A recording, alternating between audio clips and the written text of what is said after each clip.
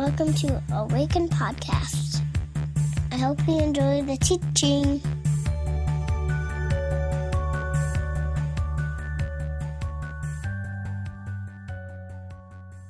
Okay. Now, kids, find your seats, please. Find your seats.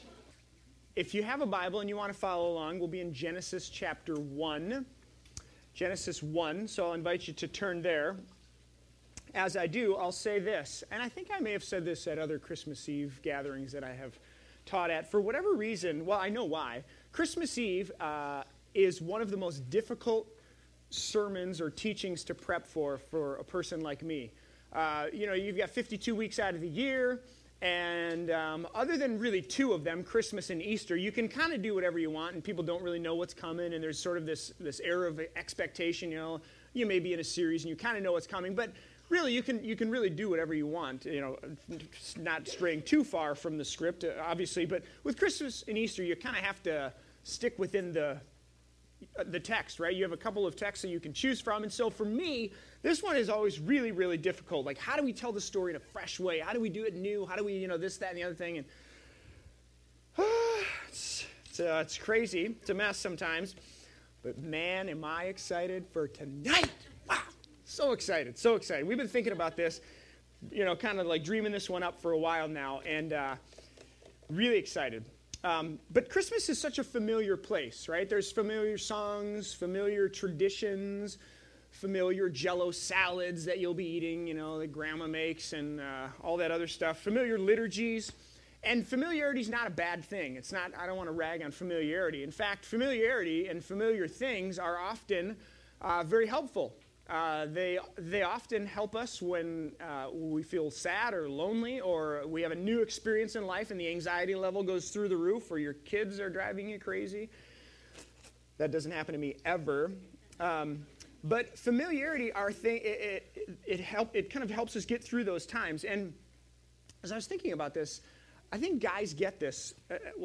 I know, at least I do, and I think I've heard from my other men folk in the world that we get this. Like, how many of you have a favorite T-shirt in the room? Any favorite T-shirt people that, like, you won't get rid of? I can't see you all. I'm hoping that a couple of you, yeah, okay. And I'm curious, any women in the room ever leverage the favorite T-shirt to get something that you wanted done, like the leaves or this, that, or other thing? I'm going to throw that shirt away, so help me God, I swear I will. For me, I had a couple of T-shirts that were my favorites, but really it was my favorite hat was the thing that was my deal. And I think I may even have a picture of this hat. Yep, there it is, friends. That's in case you're wondering, that's a nice rainbow from the San Juan River in New Mexico. But the hat, actually, this was a very nice fish, one of many large fish that I've caught in my life. Roger actually laughed over here. He and I have been fishing together, so he knows that's not true. But I'm a fisherman, right? So, but this hat is a Washington Capitals hat. I got this when I was in high school, about 15 years old. And I wore this hat everywhere. As you can see, like even the bill of the hat is starting to fray. And if it were still here with us, you would see that the hat has, sort of this greasy handprint, from where I grab it all. And right back here, it's got a couple of fingers from where you kind of hold on to it. This hat has seen the Rocky Mountains. It has seen the Frying Pan, the Roaring Fork, the Blue, the Platte, and like I said, many, many big fish, fish slime, the whole deal. And when I put that hat on, it was like it was made for my head, It was just fit, and everything was right, and it was this familiar spot. Like when I put this hat on, I'd be having a bad day. I had a fight with my girlfriend, who happens to now be my wife, so that all worked out. And we had a fight, and I'd put my hat on, and a favorite flannel, and it was kind of like, like I'm going to be okay. I'm going to make it. And I was trying to think about this for girls, like what would be the equivalent for girls? And I was thinking like a pair of jeans, that would like made for you, or help me out here. Shoes, chocolate, shoes. I don't know. We'll go with shoes. That's a little less intrusive and awkward. But there's something about these old familiar things that just sort of set the world right. And they have great value. They really do. And I think Christmas is in that kind of genre. But like anything good in life, there is always the potential for a shadow side. Anything good that we experience, anything good that we have to a degree or to an excess can be negative, or it can have negative influences. And I think sometimes when we think about familiarity and we come up to Christmas, we kind of drive this truck right in here and we sit and we experience the songs and the traditions and the food and all this other stuff. It's possible to kind of miss things because we just sort of sink into, I've been here before and I know what to expect. And so tonight, my hope is that we are able to sort of weave this, walk this very fine line between the familiar and the fresh. Something that is expected and something that is unexpected. And so to do that tonight, I want to start the story in a very, very different place, possibly odd, possibly weird. Hopefully by the end of this you see it all come together, and I'm hoping that you will. But I want to start the story in a very different place because it's my firm belief that where we start the story from has massive influence and impact on the story that we actually end up telling.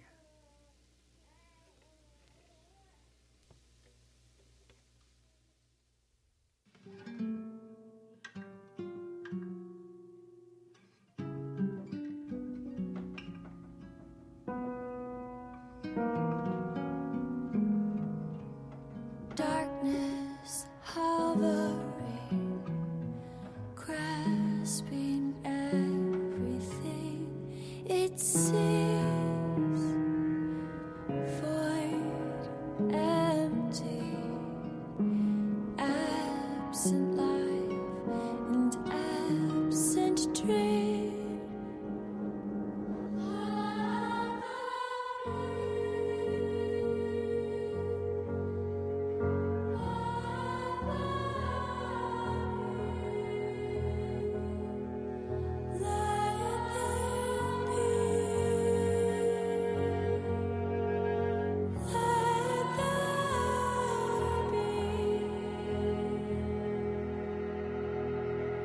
Angels toil and crack open scrolls of ancient dreams. Countless worlds of his, brilliant stars and breath and stream. Let there be.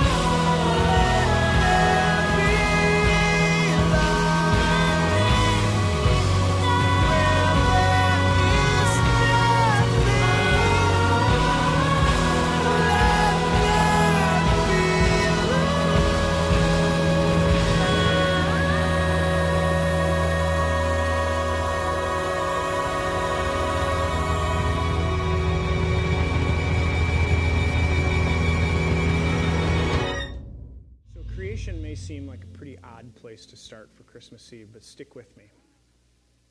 Here's the question. When God says, let there be, right? You're familiar with the story in Genesis 1. God said, let there be light, and there was light. And God said, let there be this, let there be that, and it was good, and it goes on. And God said, let there be. And what in that moment, what is happening when God says, let there be? I think it's important to remember that God does not create out of anger. God doesn't create out of chaos. God doesn't create out of bitterness. Some of the ancient creation stories of old, in the ancient Near East, Mesopotamia and Egypt and other places, they talk about God actually needing laborers, like he needs hard laborers. And so out of that desire for slave labor, God creates. But the God of the Scriptures doesn't create from that place. In fact, the God of the Scriptures creates from a place of absolute, pure, and passionate love. I remember the first time when I found out we were pregnant. I wasn't pregnant. My wife, when we found out that Laura was pregnant, and there's these, not actually 9 months, it's 40 weeks for those of you who care to know, 40 weeks of anticipating and longing and waiting, and then there's this moment where this new baby, this brand new life comes into the world, and it takes its first breath. And I could go on and on about the intricacies and science of what happens in that moment. I won't. But I remember standing in a hospital room, and the gal hands me this beautiful baby girl, and I catch her gaze for the first time. And I remember being just absolutely filled. Like if another drop of love and passion were put in me, I would just burst and start gushing all over. And I remember in that moment, and that is just a drop in the bucket. Those kinds of moments where we just are full to the brim. Just a drop in the bucket from the place in which God speaks and says, let there be light. Let there be.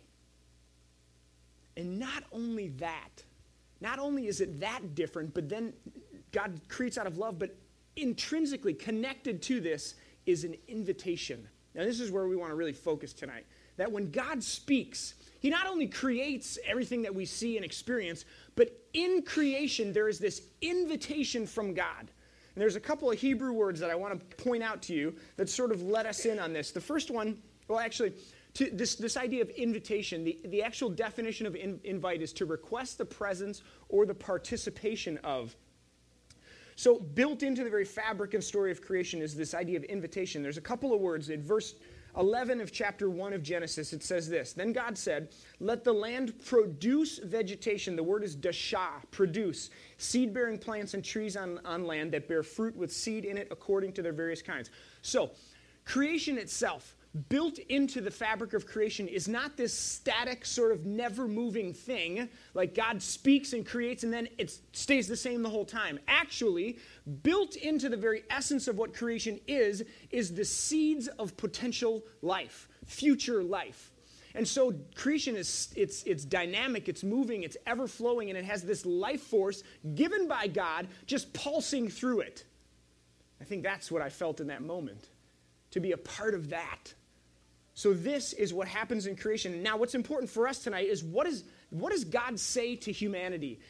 He speaks and things happen, all these little things, chirping birds and bugs and flying everywhere. And then there's this moment where God actually invites humanity into the process. Verse 26 of Genesis says, then God said, let us make man in our own image, in our likeness, let them rule, the word is radah, rule over the fish of the sea and the birds of the air. Verse 28 says, God blessed them and said to them, be fruitful and increase in number, fill the earth and subdue it. The word is kabash. Rule over the fish of the sea and the birds of the air and every living creature that moves on the ground. So, these words confirm that creation is not dynamic, it's not static, it's actually dynamic, it's moving, and we are not pawns in a cosmic chess game. But rather, we are invited into something by the very God who speaks the words of creation. That there is an invitation to rule and subdue, has this idea that we should engage, we should participate, we should steward, we should tend, we should actually play a role in creation. And the million-dollar question is, to what end, right? If this is the invitation of God to humans in creation, to what end? Like, what's the point? Where is this thing headed? Where is it going? And this, my friends, is the key for me to the entire biblical story. If you miss anything, if you miss this, I think you miss it all. And it's the Hebrew notion of shalom, right? The word shalom, if you've ever heard this word, is translated what? Peace, right? Peace, shalom. But in the Hebrew mind, it's way bigger than that. It's way deeper than that. And it has to do with universal flourishing, wholeness, and delight for all of creation. Everything. All of it. Birds, animals, plants, rhinos, hippos, giraffes, humans, men. That was next to the rhinos and giraffes. And men, women. Sorry, that didn't go well. But all of it. So where's this thing headed? What's the invitation of God? The invitation of God in creation is actually to participate in creation and to be people who bring forth, who call out, who enable and participate in the bringing of shalom, the bringing of peace, the bringing of wholeness and flourishing and delight for all of creation. This is where it all starts.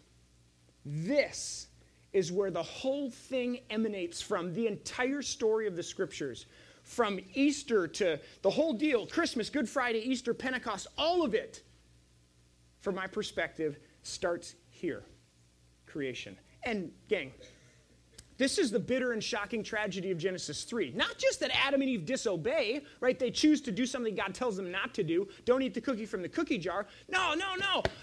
If you think about it, what they're actually doing is refusing an invitation.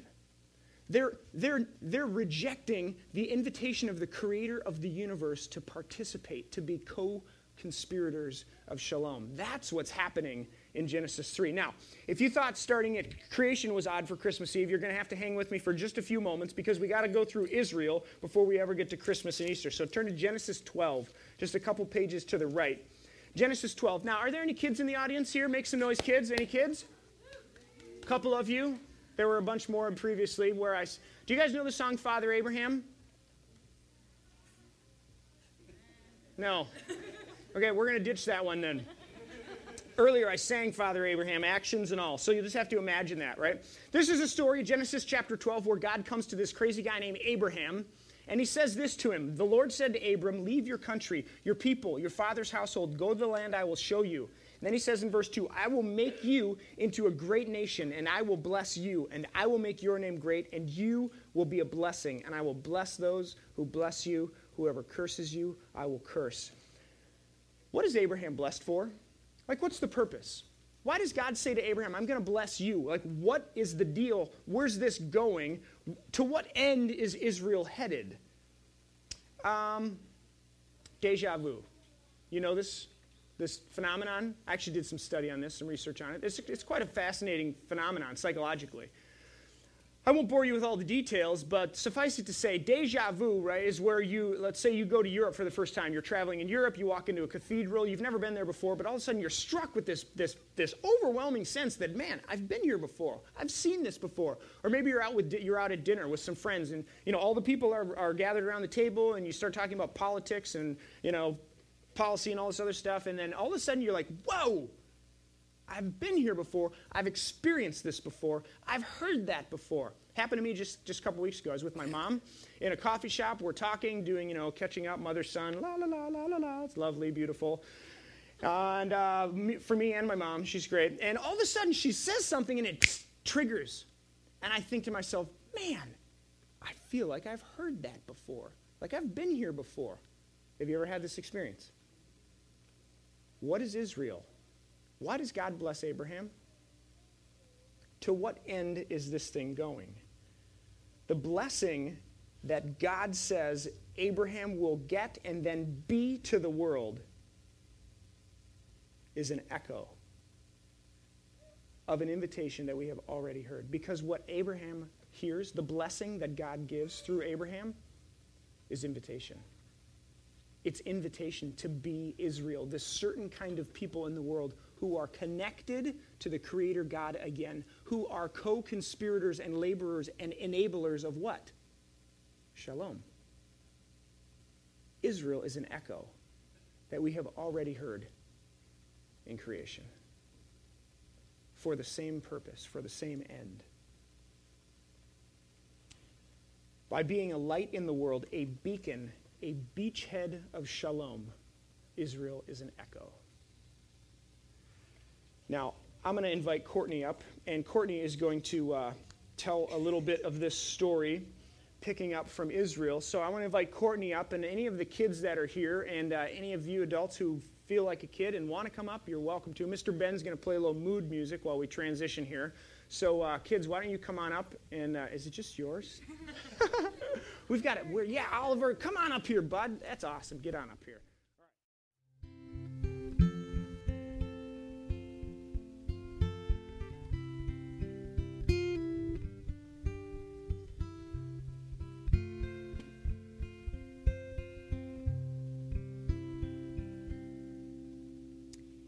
Tonight is a night like no other night.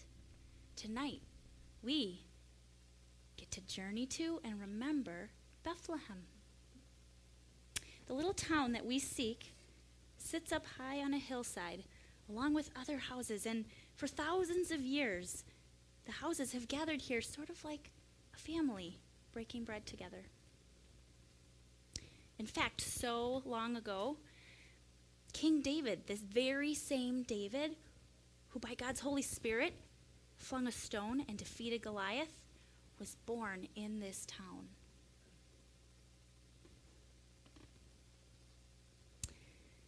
As night gathers, the last two travelers come slowly up the road. So glad you asked. They have come all the way from Galilee, from Nazareth, to here Judea, to Bethlehem. And they have come because the Roman emperor has said that all the people must come back to the house where they were born, so that he can count the people and he can gather some of their money as a tax.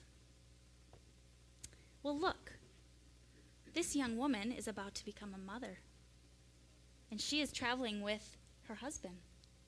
They are Mary and Joseph from Nazareth. Me and Joseph are gonna have a baby. Yes.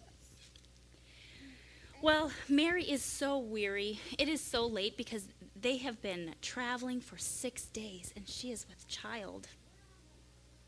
And so the place where they come, it is overflowing with people because so many people are here for the census. And everyone is looking for a place to rest. But all of the guest rooms are full with all the visitors. So they have a problem. They don't know where to go. But there is one family who welcomes them in to sleep with their animals. At least there it will be warm.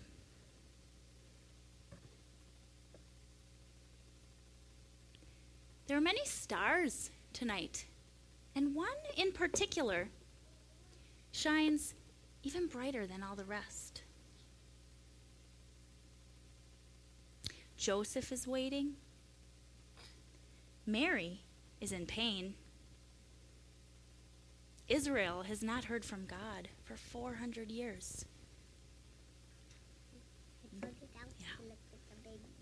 Now listen. All creation is holding its breath in anticipation, as if even the earth knows what is about to happen.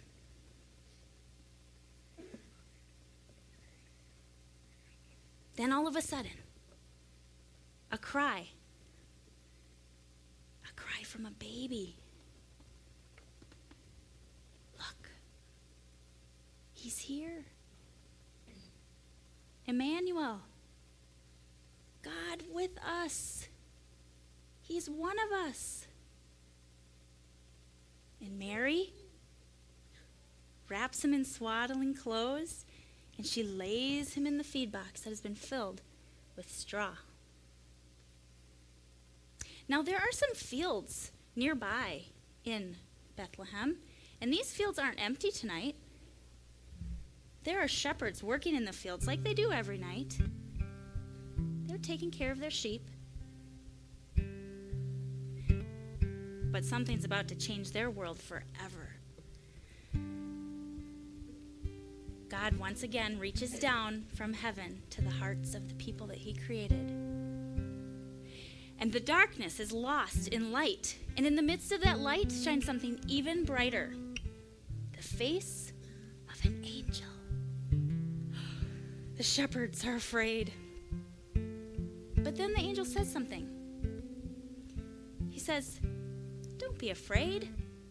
I have come to tell you about the most joyful, joyful news. Today, in the city of David, the town of Bethlehem, a Savior has been born. He is Christ the Lord. He is the Master. He is the Messiah."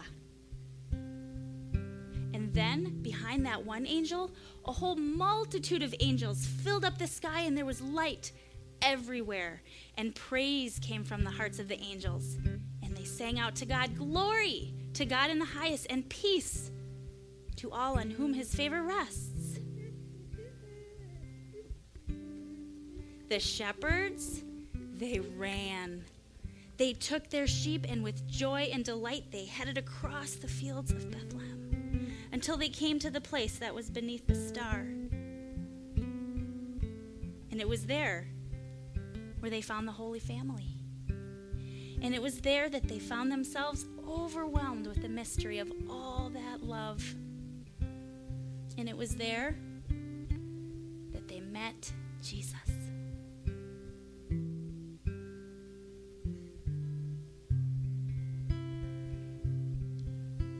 You ready to sing with me? Jesus is good. Jesus is good. Jesus is God's Son. He is the light. He is the light. He is the Savior. Hallelujah. Hallelujah. Hallelujah.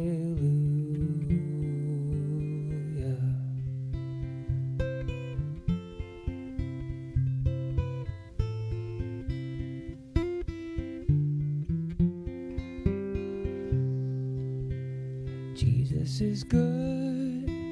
Jesus is good. Jesus is God's Son. He is the light. He is the light. He is the Savior. Hallelujah. Hallelujah. Hallelujah. Hallelujah. Hallelujah. Hallelujah.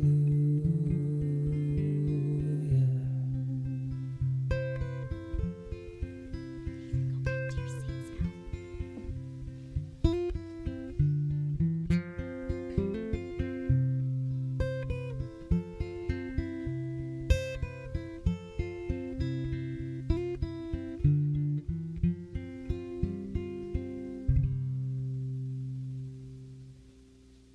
This is the profound and beautiful mystery of Christmas.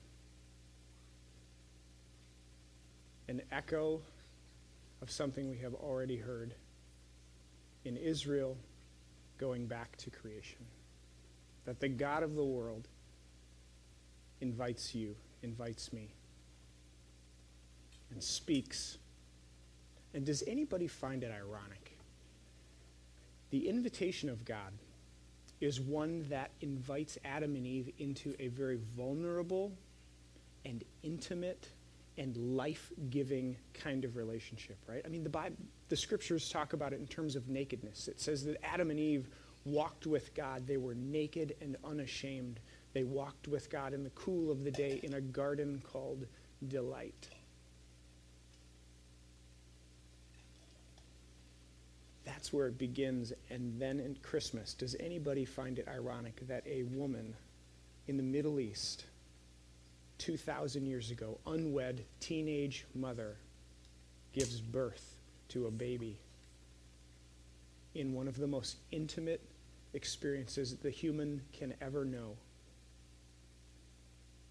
to the most vulnerable of things that we have come in contact with, a baby? I think it's a stroke of genius. I think it's absolutely brilliant. I don't know where you have come from. I don't know what you walked in the door with tonight. But I do know this. Try as we may as the church, often we miss it. And we say things that we shouldn't say. We do things that we shouldn't do. In the name of this God. In the name of this Jesus.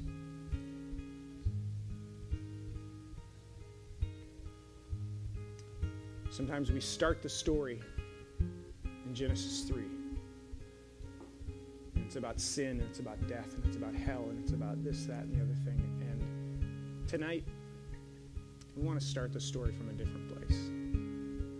Because, quite frankly, this is where the Bible starts.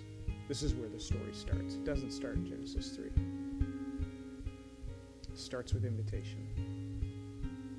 It starts with a God who makes himself known and out of love creates this.